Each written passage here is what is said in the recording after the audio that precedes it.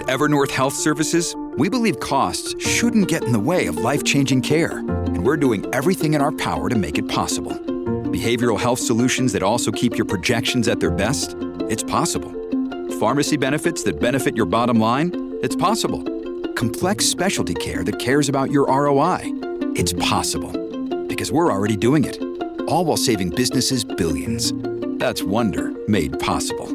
Learn more at evernorth.com/wonder. If you ask people in the anti-abortion movement, they'll essentially say what we're doing here is more important than democracy. This matters more than the will of the people. But embracing Comstock says that with a bullet. Hi, and welcome to another off-week emergency edition of Amicus. This is Slate's legal podcast about the law and the courts and the Supreme Court and the rule of law.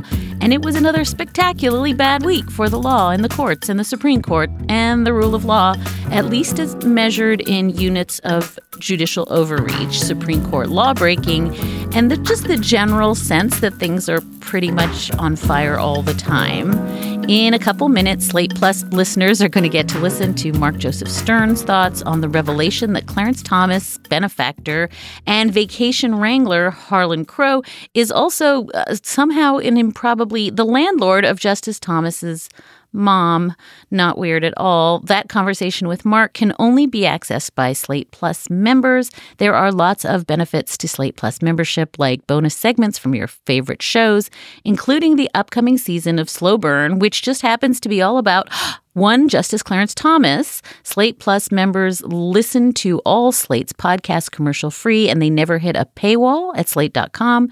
You can find out more by going to slate.com/amicus plus. That's slate.com/amicus plus. Thank you for supporting the work we do here at the magazine. But first, we take you to the wonderful world of mifepristone, the abortion medication that is safe, effective, and used, at least as of June 2022, by 5.6 million women in the United States to end a pregnancy, of which the FDA has reported there were 28 deaths from any cause, which means that that's about 0.0005% of people who took the drug. But in an alternate world, it's crazy dangerous and death-causing and something feelings. Last Friday at 7 p.m., after we had taped last week's show, a lone judge went to the something feelings route and ordered that the FDA pull the drug in all 50 states.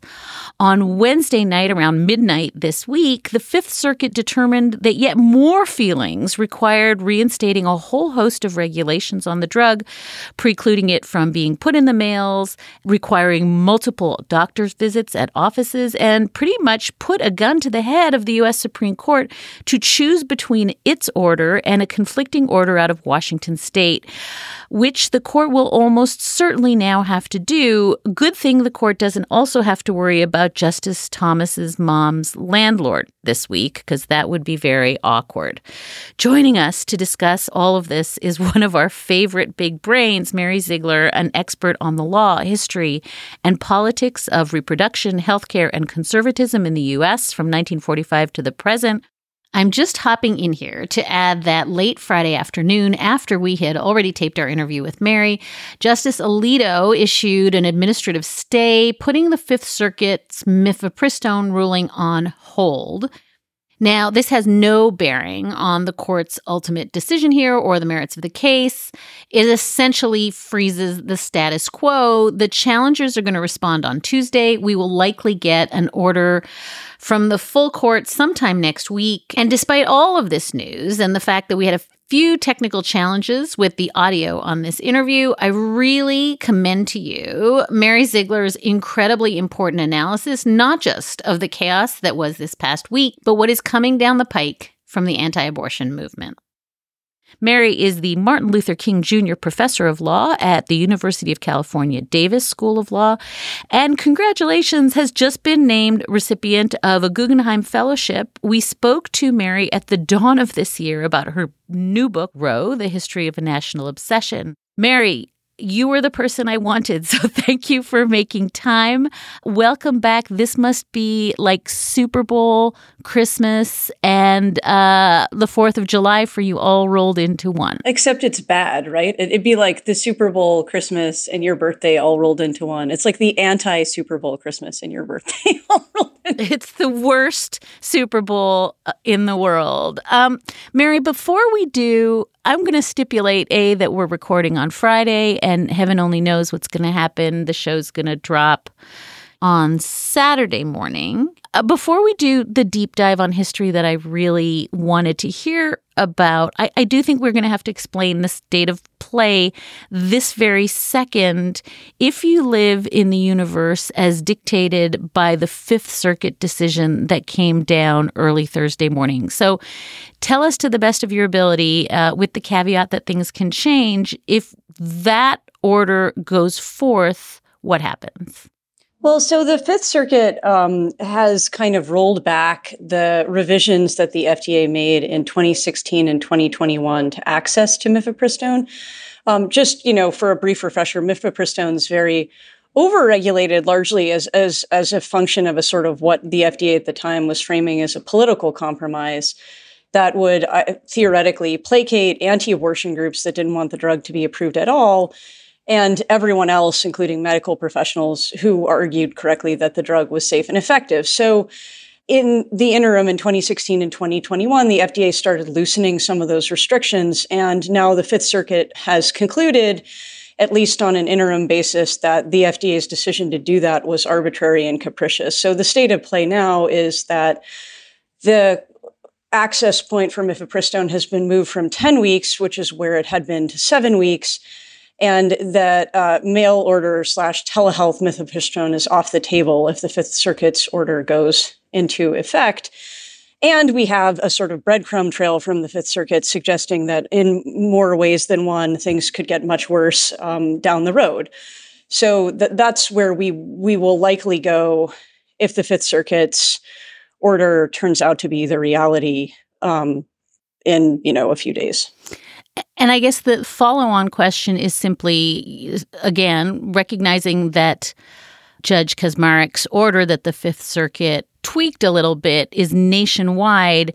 It doesn't matter where you live in the country, presumably, if that order goes into effect.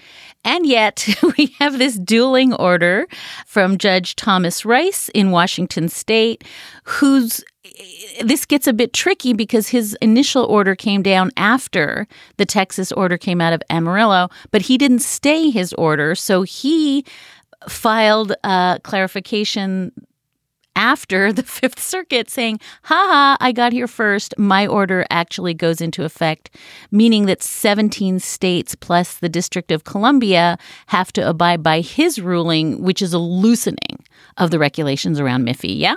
Right. The suit brought, and it's worth emphasizing that this wouldn't be a complete panacea for blue states because some of the big pro-choice states were not part of this suit, like New York and California. But yes, so Judge Rice's order essentially ordered the FDA to preserve the status quo in those states, which would mean, telehealth and up to 10 weeks. And Judge Rice recently, just in response to a request from FDA, said, yes, I mean that my order applies notwithstanding of the Fifth Circuit. So the FDA, which is why we know that the Supreme Court is going to get involved, because the FDA is being told to do completely contradictory things in a large swath of the country, which, is obviously not a tenable situation. So just to be super clear on this tiny legal nuance, presumably when the stay is lifted on Judge Kaczmarek's order, and that's meant to happen late Friday, what does the FDA do? Well, the FDA, we know what the FDA most likely will do, and that's to use its discretion in enforcement. And so some people have probably been hearing Democrats saying, the FDA should ignore Judge Kaczmarek's ruling or ignore the Fifth Circuit's ruling. And that's not what I'm saying. Instead, the FDA, like any kind of regular enforcement body or prosecutor, has discretion about how it uses its resources, because there's a almost unlimited number of unapproved drugs floating around out there and unapproved uses of approved drugs. And the FDA has but so much time and money. And so I think the most likely situation in the short term is that the FDA will announce that it's not going to enforce the old requirements, like the pre-2016 requirements, the same way it did under COVID. Or it may even be that the FDA doesn't do that, and a lot of prescribers and manufacturers just infer that that's what's going to happen. But likely the FDA is going to, I would guess, just leave the status quo in place until at least it gets some kind of clarity from the Supreme Court, because otherwise I don't see how you even have a semblance of complying with both orders. And not to be too meta too early, but it does seem yet again that the chaos is the point, yeah? That at least as of the briefings I've been listening in on for the last couple of days and hours, nobody is quite clear what this means for any prescribing physician. Nobody's quite clear on what it means for states that are stockpiling drugs. Nobody fully understands how this plays out. What does it mean for generic brand? It's mayhem in terms of knowing what to do next week. And that's kind of the point as well. Yeah, absolutely. And I think also, again, we're seeing lots of sort of not so veiled threats from Judge Kaczmarek and the Fifth Circuit that any workaround that states or prescribers come up with in the meantime, like switching to another regime for medication abortion, is under threat down the road too. So I think we have the short-term chaos that's produced by these rulings together with the threat of longer-term chaos. So I think you're also seeing, for example, just California stockpiling misoprostol, which is the other drug used in the two-pill protocol for medication abortion. The implication there, I guess, is that if California has to pivot to a misoprostol-only regimen for abortion, which is effective and safe, but less effective than mifepristone and misoprostol together, that they'll have enough of the drug. But we've seen both Judge Kaczmarek and the Fifth Circuit embrace the argument that this 19th century anti-vice law called the Comstock Act actually amounts to a nationwide ban on all abortions, which would mean sooner or later someone in the anti-abortion movement is going to take this argument to judges like Kaczmarek and come for misoprostol too. So we're going to see chaos upon chaos, most likely. We're going to pause now to hear from some of our sponsors. More now with Professor Mary Ziegler. So I want to talk about the Comstock Act, and I really want so very badly to talk about it with you. But the one framing question I think I also wanted to lay down was that in addition to the chaos being the point, it feels a little bit like the Overton window is the point. In other words, between Judge Kaczmarek and the Fifth Circuit, Dobbs starts to look eminently reasonable. It starts to look like a principled compromise, that which, a year ago we were reading the leaked draft with horror, both at how wrong they were on the law and on the medicine and on the facts. And now we've got we're about to launch into a conversation about a national ban and personhood amendments. And partly, I think this is under what you just said to me, but partly in addition to the chaos, this really just keeps building a new normal. Oh, totally. Yeah. I mean, I think this is sort of a fulfillment of what you saw the court say it meant by democracy, which is essentially still ruled by judges. I mean, you can see how long it took the anti-abortion movement to give up on the idea of leaving this to majority rule in the states, right? I mean, here we are with federal judges trying to achieve outcomes that popular politics never could. But there's even, I think, arguably been a pretty significant effort to shift the Overton window between Judge Kaczmarek's ruling and the Fifth Circuit's ruling, because Judge Kaczmarek's ruling, just as a refresher, undermined the FDA's approval of mifepristone in 2000, right? So it would just deem the drug unapproved, period, across the board. And Judge Kaczmarek's ruling had, as Mark Stern really elegantly documented, was just steeped in anti-abortion rhetoric in a way that, as a historian, I've never seen before. And so I think the Fifth Circuit's ruling, by virtue of not being that, was striking reporters I spoke to as sort of, oh, isn't this, not extreme? Isn't this sort of more reasonable? So I think there's sort of an effort to create a new normal all the time, right? Not just vis-a-vis Dobbs, but even vis-a-vis what we're seeing happening now. Yeah, it's interesting. Both the language, still having the language of unborn children and chemical abortion, all that is in the Fifth Circuit opinion. But because it's not as everywhere, everything all at once as Kaczmarek's was, it suddenly looks like it's chin-stroking, thoughtful, doctrinal work. And then I think you're right by saying we're only setting the clock back to 2016 instead of 2000. They don't look like they're revanchists. It's happening very fast. It is, yeah. I mean, I think the one thing that should be reassuring is that what isn't happening very fast is changes to people's underlying attitudes. I think people's attitudes about what's normal for the courts may be changing, but I have, $50 that says if you took any of this directly to voters, they would say no thank you, just as they would have a few weeks ago. And I think that's part of why we're seeing this happen in the courts, because people in the anti-abortion movement, and they're sometimes quite candid about this, think that they can get outcomes in the courts that they can't get anywhere else.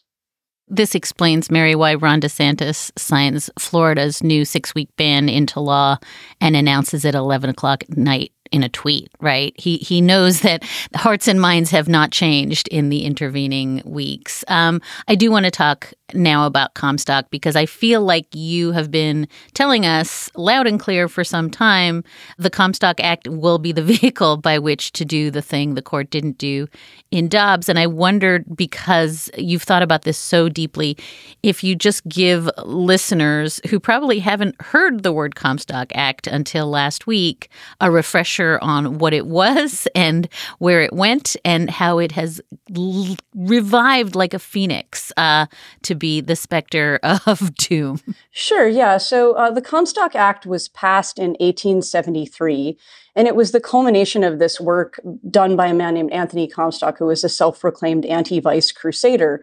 And I think his primary concern at the time was that he thought his counterparts, the other soldiers with whom he fought the Civil War, were just too obsessed with sex. And so he wanted to ban the mailing of almost anything that touched on sex. So starting with what he saw as dirty books, which was an extremely broad category that included pornographic stuff like the Canterbury Tales, which some of you may have read in like high school English, and also included the mailing of contraceptives and abortion drugs or abortion devices. And Comstock was quite vigorous and happy in enforcing this law. He was allowed to carry a weapon. He would boast that he was responsible for the destruction of tons of books and the suicide of numbers of people who were prosecuted under the act. And over time, unsurprisingly, people began to question the legitimacy of the Comstock Act. By the early 20th century, courts began interpreting it more narrowly, essentially to say it should only apply to scenarios where the person doing the mailing was intentionally breaking the law rather than trying to achieve some sort of legitimate aim like prescribing a drug for medical purposes. So it began to be kind of archaic and unused even in the early 20th century. In the meantime, Congress, just to score sort of points in the 1950s, actually expanded the language of the Comstock Act so that it would apply not only to drugs like intended for abortion, but also anything adapted for abortion, which, if you pause for a minute, is extraordinarily broad. But then again, it seemed to kind of go out of use. Congress eventually removed the parts that had to do with birth control. Roe v. Wade made it seem as if the Comstock Act was unconstitutional, and the anti-abortion movement for a time didn't want to revive Comstock either because they had been going out of their way after the 70s to prove that they were not an anti-sex, anti-woman movement. They were rather, as they would have put it, a kind of human rights movement that was interested in protecting the unborn child, which meant they didn't want anti-vice laws. So the revival of Comstock is a function of a couple different things. Obviously, the demise of Roe makes it possible to do this. The anti-abortion movement's embrace of lots of other things that sound Comstock-esque, whether those are restrictions on speech about sexual orientation and gender identity, whether it's a more overt opposition to contraception, all of that makes it seem less politically costly for them to embrace the Comstock Act. And of course, I think mostly the Comstock Act reappeared in anti-abortion strategy as a matter of necessity because the movement has always wanted more than the reversal of Roe. The movement has always wanted, ideally, a national constitutional ban on abortion, either a constitutional amendment or a U.S. Supreme Court decision. We're not going to get a constitutional amendment for the obvious reasons that no one in the United States wants one. And we're not likely to get a U.S. Supreme Court decision on the idea that abortion is unconstitutional anytime soon either. We know the U.S. Supreme Court actually had an opportunity to take a case on fetal personhood out of Rhode Island and turned it down. And it seems equally unlikely that Congress is going to pass a nationwide ban on abortion from the moment of fertilization when, even House Republicans won't say they're for a 20-week ban. So you began to see anti-abortion lawyers, and I think this, particularly the architect of this strategy, was a familiar figure, Jonathan Mitchell and Mark Lee Dixon, who were the team behind Texas's SB 8, the bounty law, began suggesting that the anti-abortion movement didn't need a new law because they already had the Comstock Act, and that the Comstock Act, it turned out, they argued, actually banned all abortions because they suggested that every single abortion in the United States, surgical or medical, requires something that comes in the mail. Abortion providers don't create their own medical devices or surgical instruments. They don't make their own drugs. They get them from medical device manufacturers and pharmaceutical distributors. So they began seeding local ordinances with mentions of the Comstock Act. They began promoting this argument to state legislators and conservative attorneys general. And now you've seen it spread. You've seen it spread in other conservative organizations, Christian right organizations, single-issue anti-abortion organizations. So really, kind of regardless of what happens with this mifepristone suit, we're going to see more lawsuits about this, some of which have already been filed, others of which are going to be filed soon. Now we're going to take a quick break. And we're back with Professor Mary Ziegler. And just to be super clear, the prospect of going through people's mail, of going after protected speech, of the door opening to birth control being regulated by Comstock, I think what you're saying is it's so interesting. Can't get it done constitutionally, probably can't get it from the courts. Going to do it by a statute that is worse on its face than many of those things, and going to do that in the face of everybody hating on it because it works. Basically, yeah. I mean, we've seen signs. This isn't surprising, right? Because if you ask people in the anti-abortion movement, they'll essentially say, what we're doing here is more important than democracy. Like, this matters more than the will of the people. But, embracing Comstock says that with a bullet, right? I mean, the anti-abortion movement has never championed a national statute with language as broad as Comstock. They haven't. I mean, there would be no exceptions for this. There's no life of the pregnant person exception. If you stop and think about what any drug or device adapted for abortion means, like, anyone who's been pregnant knows that there are bazillions of drugs, to use the technical term, that are counterindicated for pregnancy, right? So what does Comstock mean for those? What does it mean for drugs like methotrexate? What does it mean for emergency contraception? If someone in a Republican Justice Department interprets emergency contraception as an abortifacient, like, if this is how courts go with this, we have absolutely no idea how broadly it would apply, because the language is, to me, I mean, kind of remarkably vague and sweeping. And so it's simply just, the only way they see to get to a nationwide abortion ban. And the fact that everyone would hate it and no one would know what it means. And that in any kind of normal world, it would be unconstitutional to revive a criminal law like this that no one has taken seriously in at least half a century. None of that seems to matter, which, I mean, leads to the logical conclusion that sooner or later, and I think maybe it will be before we get some kind of clarity from the Supreme Court, maybe it will be after, we're going to have to see a bill demanding repeal of Comstock. Because the one piece of good news here is that Comstock is not, to your point, a constitutional matter where the Supreme Court has the final word. It's a statute that was passed by Congress. So in theory, a future Congress can make it go away. Mary, before I say goodbye, I do need you to put on your historian and professorial hat and just tell us, what is it that Judge Matthew Kaczmarek said about Comstock last week? And I think it's safe to say the holding of the Fifth Circuit it's not rooted in Comstock, but there is some fascinating language in there. I just wondered if you would tell us what they're saying as they try to breathe life back into it and just quickly grade their history for me. In both of these cases, the Alliance Defending Freedom / the Alliance for Hippocratic Medicine isn't so much arguing on the merits that Comstock creates a nationwide ban on all abortions, although they think it should. They're arguing instead and trying to bootstrap Comstock onto their points about FDA authority, essentially arguing that the fact that they think abortion is a federal crime means that any harm to the FDA or anyone else really from lack of access to mifepristone lands differently because this criminal law is looming in the background. So, for example, the Fifth Circuit is explaining that no one could suffer harm if access to mifepristone is modified or cut off overnight, because mailing mifepristone is a crime anyway. So no one really has a right to do it.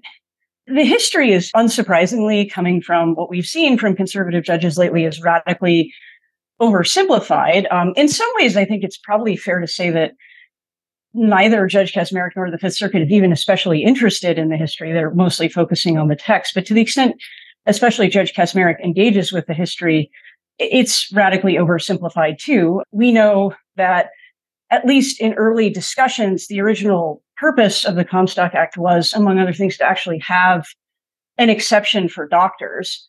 And that didn't find its way into the final text of the Comstock Act, but there's decent evidence that legislators thought, not that it shouldn't, but that it didn't need to, that it kind of went without saying that you wouldn't prosecute anyone who was doing something that was necessary for their patients. So for Judge Kaczmarek or the Fifth Circuit to present the history as this sort of, it's obviously, it's a very Dobbs-esque move, right? When you take a kind of messy history and say, well, actually, there's really nothing to see here. It just means that we can prosecute everyone for everything at all times, which is just not what the history supports. But it's not surprising that that's what we're hearing them say, because this is sort of the new way history is being done in our courts in ways that bother historians and, obviously bother a lot of the rest of us too. Yeah, this has been the worst birthday in Super Bowl ever, Mary. Just as a court watcher. Yeah, I know. As a court watcher, do you want to lay down some odds? You want to tell people to call their bookies? Do you have any? I mean, this just feels like, and I think it's your Overton window point in mine, too much for the Supreme Court at a moment when everybody is not super fond of them, certainly mistrusting of them. And by the way, Clarence Thomas is what mom's landlord gives him $500,000 trips. But is this too much for the Supreme Court if they intervene? Or do you feel as though we're going to wake up in the next couple of weeks and find out that the Fifth Circuit decision in this case, which, let's be clear, mifepristone will not come off the market, but it is going to make it, as you said, much, much harder to obtain, particularly in places where it is not easy to get in to see a doctor and much less have multiple visits and much earlier. What's the Supreme Court going to do? I think it's hard to say. I mean, so this to me, right, was the Alliance Defending Freedom and the anti-abortion movement saying, anyone who has kids or knows people who have kids will have heard at some point, kids will test the boundaries, right?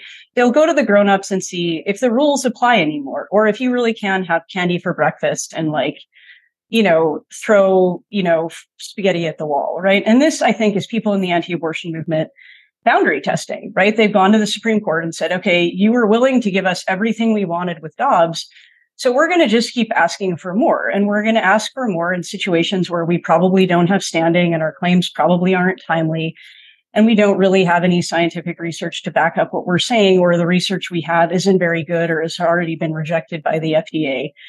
And we're going to just see if you go for it anyway. And I think the packaging here is designed to be appealing to the Supreme Court because it's rooted both in hostility to abortion and hostility to the administrative state, which we know is appealing to some of the court's conservatives as well. But this is just such a profoundly flawed vehicle for all of those things that it may be hard for, say, Justice Kavanaugh or Justice Barrett to use this as the moment to push things further. I mean, I would not be at all surprised if the U.S. Supreme Court goes for the Fifth Circuit's kind of faux compromise. I think that's what the Fifth Circuit was trying to do, to essentially say, okay, we are reading the room. We don't think the U.S. Supreme Court is going to be ready to go as far as Judge Kaczmarek has, so we're going to give them an off-ramp that really isn't an off-ramp at all, right? A sort of opportunity to say they're being reasonable when they're not.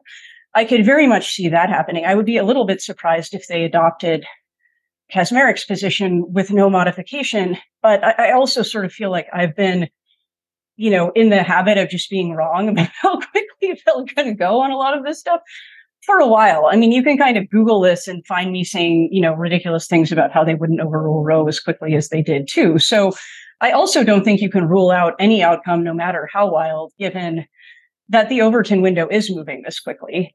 And I'd also underscore that if the court doesn't go as far as Kaczmarek's ruling, and if the court does present what it's doing as a sensible compromise, one, it's not, but also two, it's not the endpoint, because we've seen in both Kaczmarek's ruling and the Fifth Circuit's ruling, and we may see from the U.S. Supreme Court too, that Comstock is out there looming.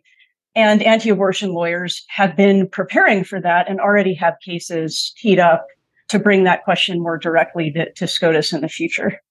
Mary Ziegler is one of our favorite experts on the law, the history, and the politics of reproduction and healthcare and the conservative movement in the United States from 1945 to the present. She is Martin Luther King Jr. Professor of Law at UC Davis School of Law and has been named just recently the recipient of a Guggenheim Fellowship.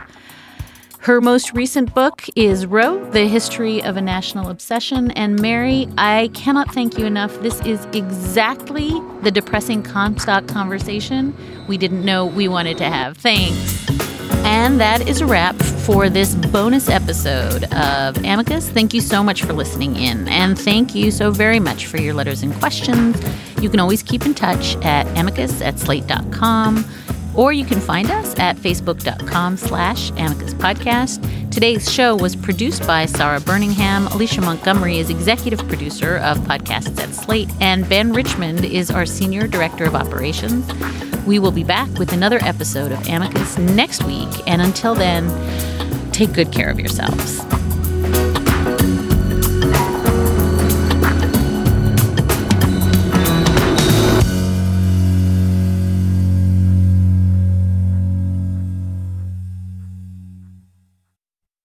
This is the story of the one. As head of maintenance at a concert hall, he knows the show must always go on. That's why he works behind the scenes, ensuring every light is working, the HVAC is humming, and his facility shines. With Grainger's supplies and solutions for every challenge he faces, plus 24/7 customer support, his venue never misses a beat. Call quickgrainger.com or just stop by. Grainger, for the ones who get it done.